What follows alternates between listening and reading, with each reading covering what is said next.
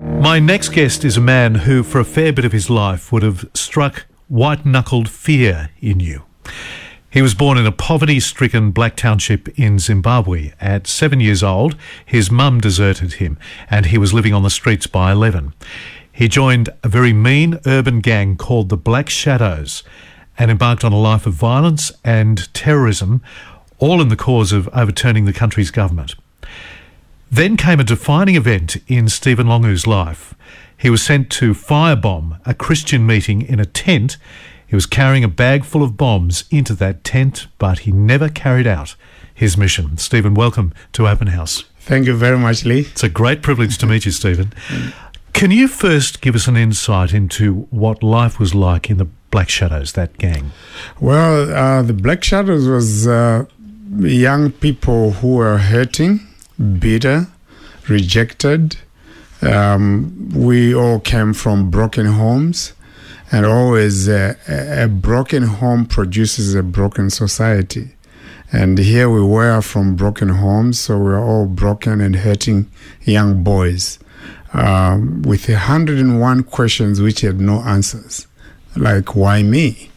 Why others, had everything in life? But it gave you companionship. Exactly. So that gang, which we named the Black Shadows, became my family. Became my home, and under that bridge and scavenging in the garbage bins became my lifestyle. So I had nothing to lose if I did anything wrong.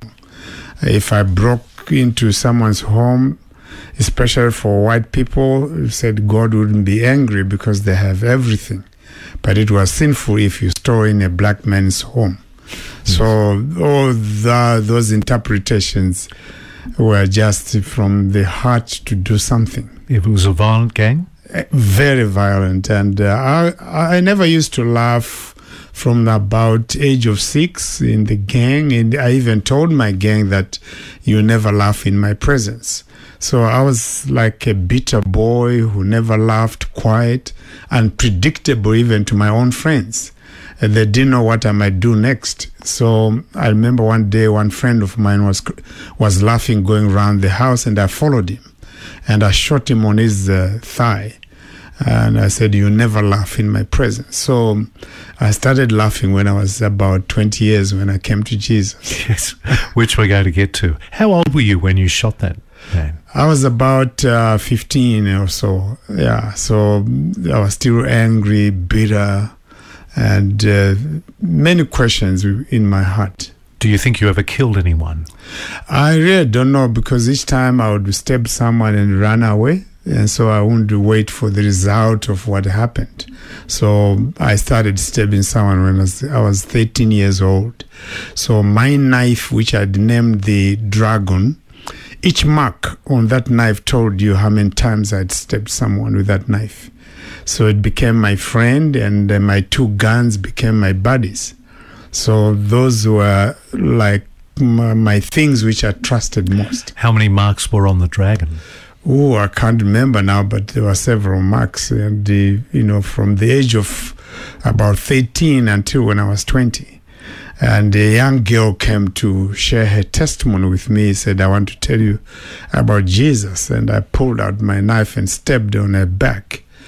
And my friend said, hey, Steve, what are you trying to do? And I pulled out my gun and said, you tell me not to do it, I'll kill you. And I said, no, don't do it. And so I walked away as if I'd done nothing. So to me, I had nothing to lose, so angry. And all started because of my parents. So that anger just grew up. What were you so angry about your parents and, I suppose, life for? Well, what happened here is that my mother was only 13 years old when she was forced to marry a man she didn't love. There was these arranged marriages in those days. So my father was about 50 years old.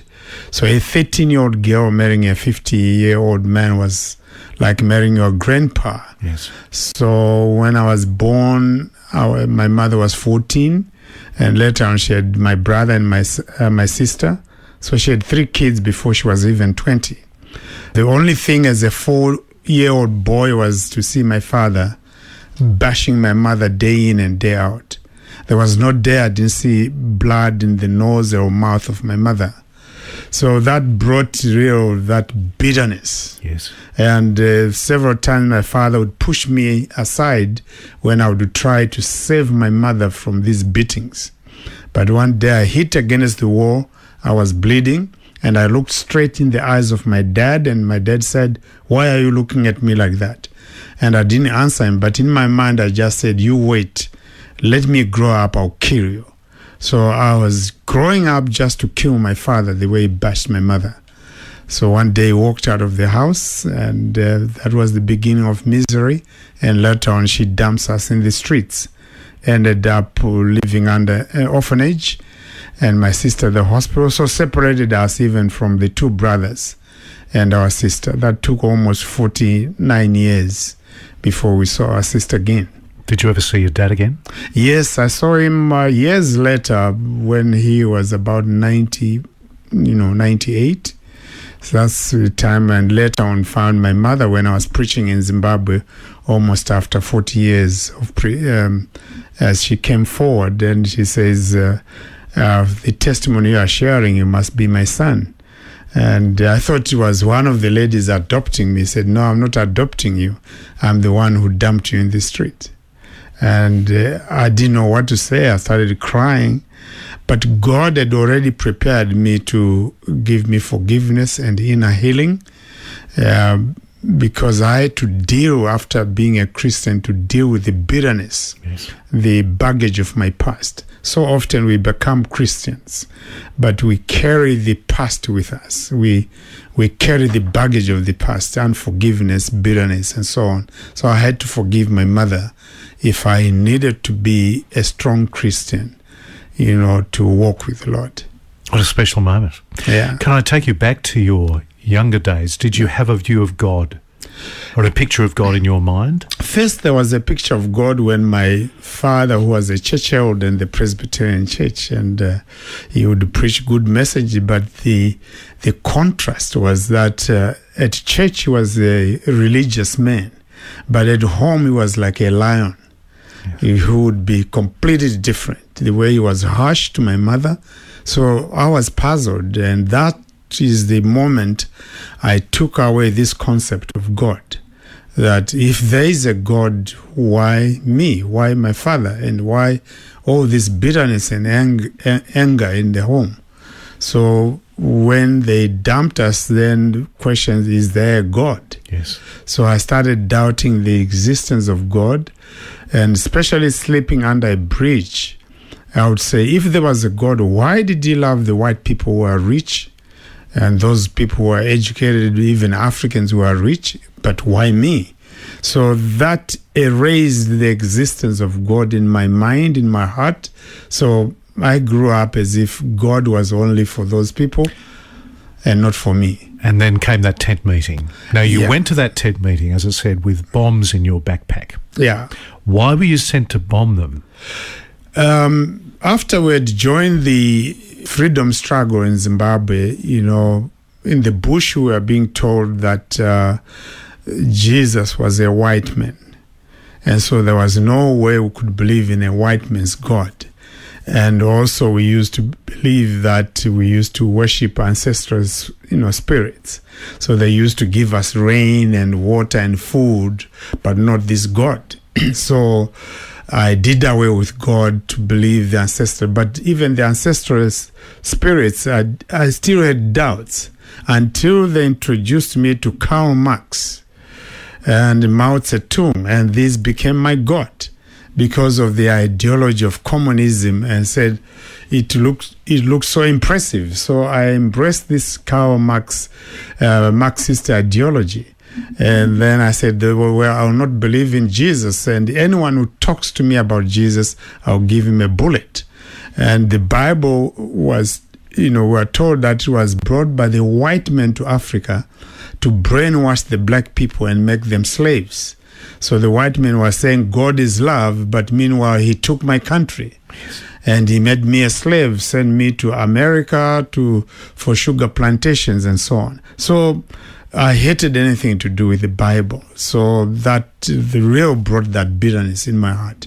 And you were going to firebomb that Christian meeting? Yeah, that night then I was given this time bomb to go and plant it at a certain bank where many white people used to go. Then that was Sunday, timed to go off on Monday, 8:15. So I was excited that, because in the bush I vowed that you only greet a white man. First you kill him, then greet him later. Never talk to a white man or greet him while he's still talking, because he will make you a slave. So first you kill him and then talk to him later. So that day when I was going to plant that bomb with my friends, roadside we saw this big massive tent from South Africa. Now anything from South Africa was a taboo because of the apartheid system they had there. So when we saw this tent, we heard that they were singing choruses, because for us at first we thought it was a circus. But when we got nearer, just these songs about Jesus, when I heard that name, like my blood pressure was moving fast. Anger, bitterness. So I said, guys, before we get to the bank, let's go and surround this tent. And we firebomb it and run away. Or if some people are running away, just use your AK-47 and spread the bullets. So they said, okay, we'll do it. I said, if one person escapes from that tent, I'll give you a gift of a bullet. They said, oh yeah, we'll do that. So when we got there and he said, what time must we do this? I said, 7 o'clock on the dot, I'll blow the whistle and you throw these bombs. I said, okay. And one of my friends had a stolen watch. He said, oh, Steve, but we still have 5 minutes before 7. What do we do in these 5 minutes? Up to now, I don't know why we didn't bomb it at 5:02. But I just said, well, guys, let's go inside and for just 2 minutes, let's go and look at the people we're about to kill. Then we'll go out and bomb them. So we went inside, and by God's way, they invited a beautiful girl to share her testimony. And that confused me, because I'd never seen a pretty girl becoming a Christian.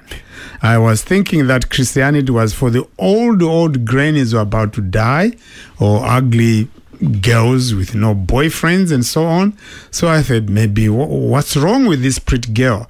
But the more she shared the testimony, like there was that glow around her. And I said to my friend on my right, do you see this girl is shining? He said, no, I don't see anything. And I said to one on my left, he said, do you see she's shining? I said, no, I don't see anything. So I was angry with my two friends. I said, what type of eyes do you have? Why can't you see this glow around that girl? He said, no, we can't see it. But it seems like it was me seeing this glow around that girl. And she had something which I couldn't put my finger on, but something touching my life.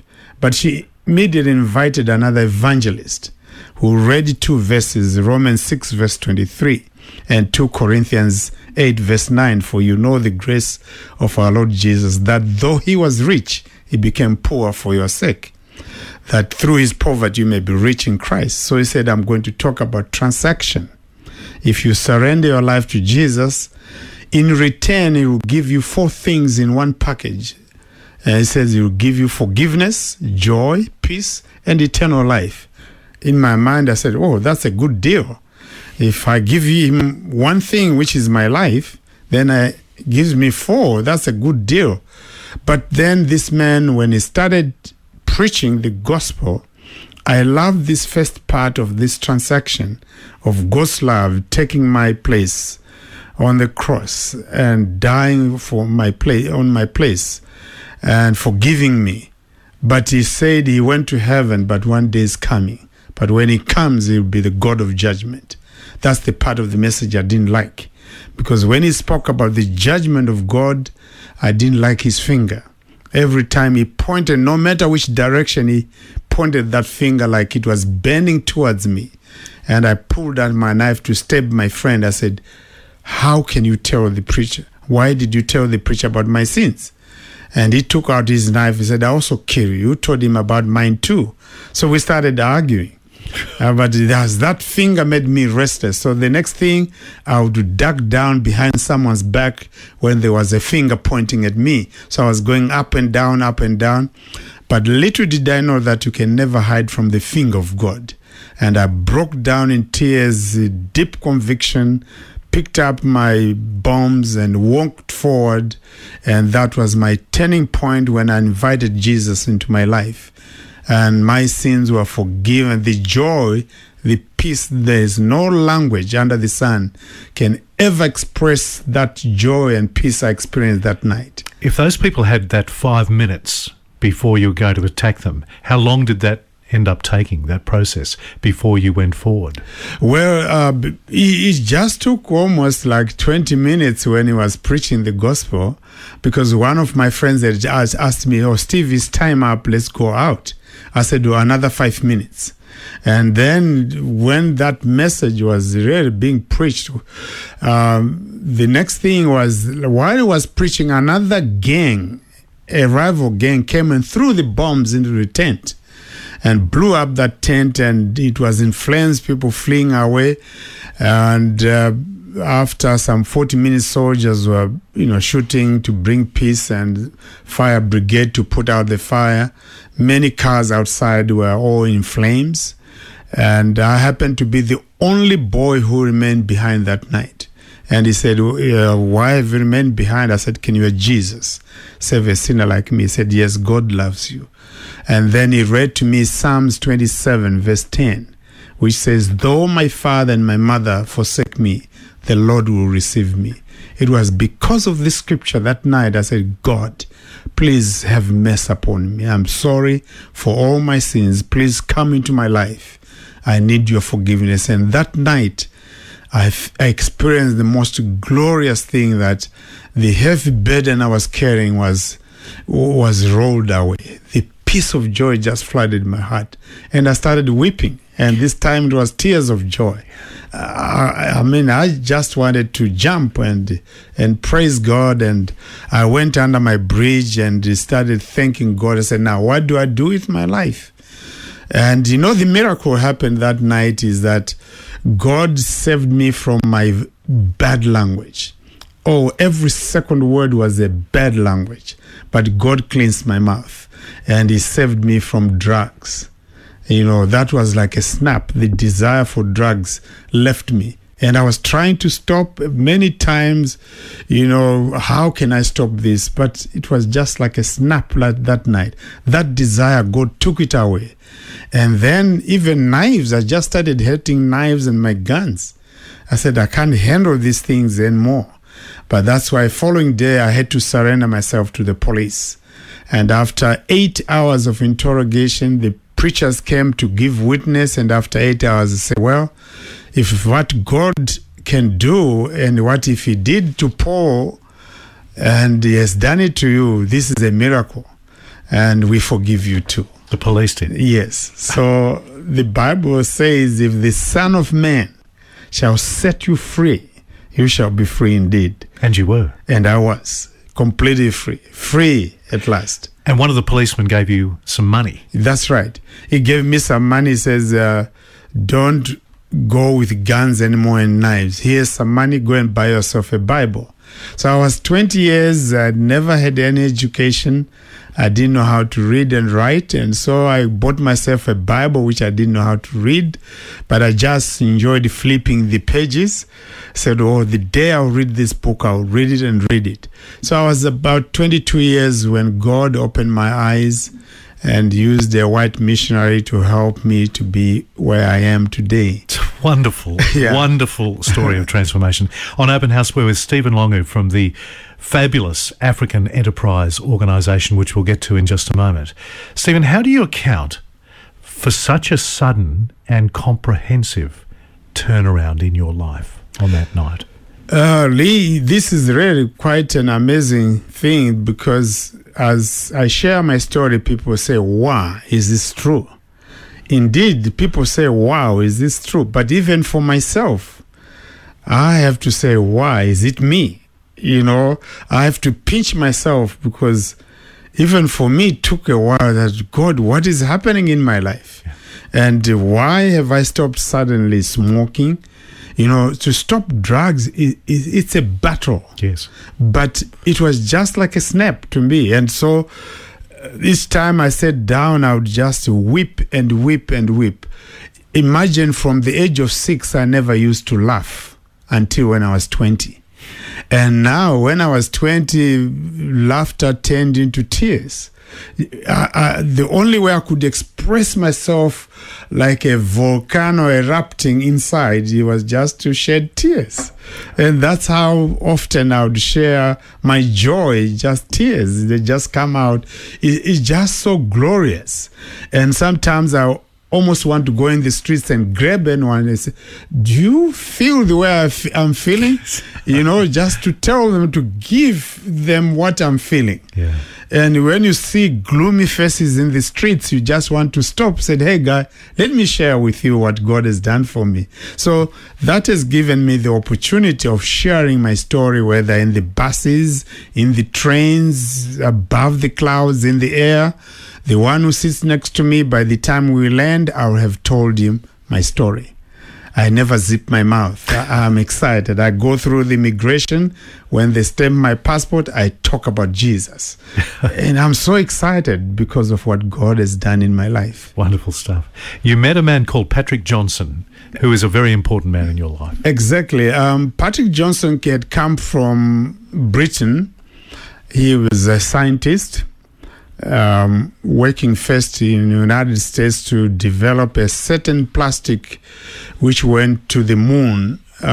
You know, he was one of those scientists who did that. But God called him to come to Africa as a missionary, and leaving a lot of wealth, and came to Africa to be a missionary, to preach the gospel. And it was this man who started discipling me, started, teaching me, how to speak English and write good handwriting and so on. And we always fought, of course, because he was so strict with me. And I thought he was torturing me. And often I would want to kill him. And I was born again. I loved the Lord. But, my baggage of the past was still haunting me. And so after 15 years, he struggled to teach me, to help me, and also teach me even how to keep time.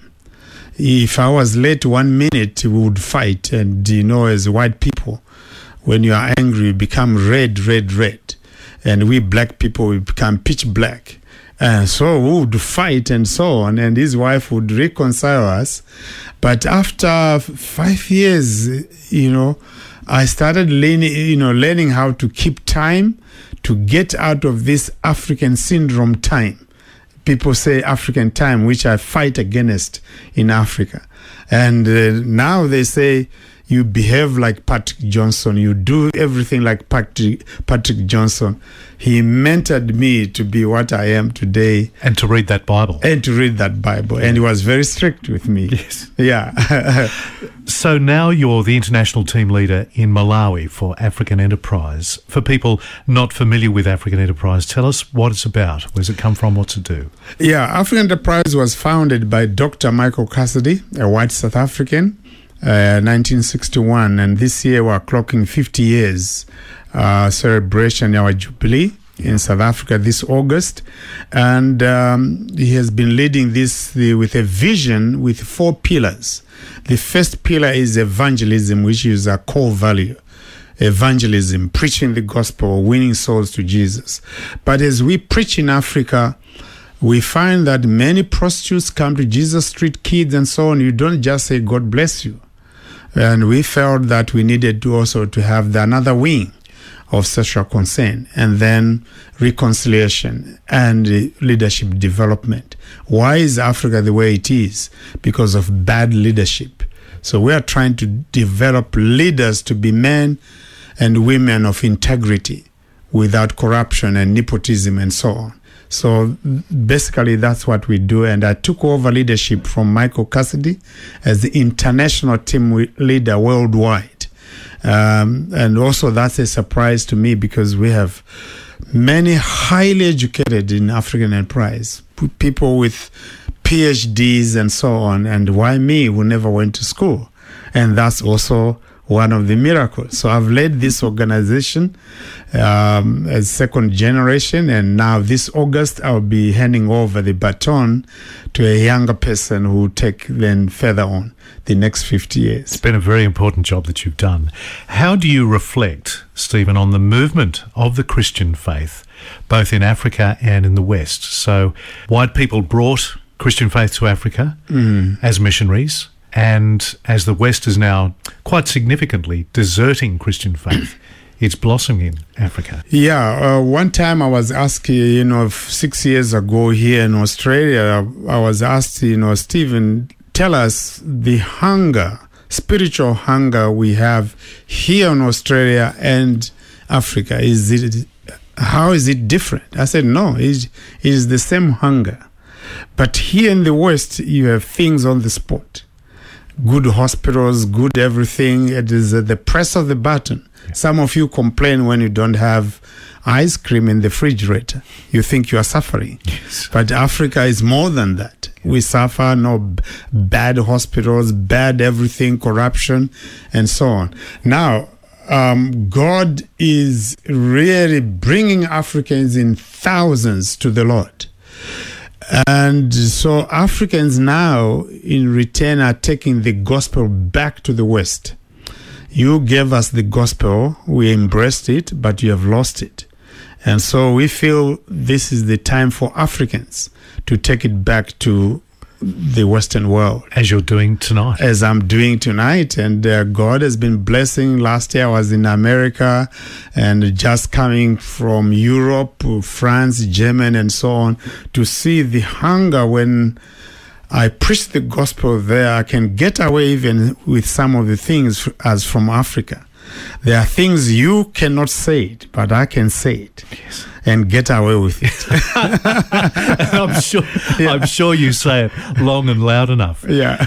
So, to the West and to the audience, what would you say the greatest needs are of African Enterprise? Yeah, African Enterprise really, when I come here, is that God has blessed the West with material things, resources and so on, while in Africa we're struggling, struggling.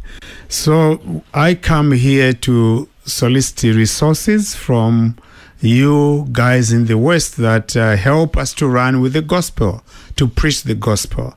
And so often many people say, $20 is nothing. But for us, when it is translated in Africa, I can buy 2 full tanks of fuel to go and preach the gospel. So I'm asking Australians to bless us in Jesus' name. And I hope they do respond, especially when they hear the transformative power of God in Africa. There are many in the West, as you said, who don't or won't believe in this God. What would you say to them now, Australians listening to the radio tonight? Well, in true, I was the same. I didn't believe in God. But I look at myself the way I love God passionately. I said, there is a God. And the God who died on the cross, his hands are still outstretched there. Come unto me. Come unto me. Still beckoning people to come to him. So I was the same like Australians. But now here I am. God has changed, transformed God has given me the best woman in the world, best marriage. And if God gave me a chance to marry again, I would marry my wife again and again. Because God has blessed us so much. And with 5 children, but we adopted 10 kids from the streets. That's how God has blessed me. Just wanted to give back to God. So to Australians, I want to challenge you that if you are still negative to the things of God, just open your heart and just say, Lord, what you did to Stephen, do it to me. And God is there to listen to your prayer. Stephen Lungu, I'm so privileged to meet you, and we all are to hear your story. I'm so grateful that you've joined us on Open House. Thanks so much. Thank you.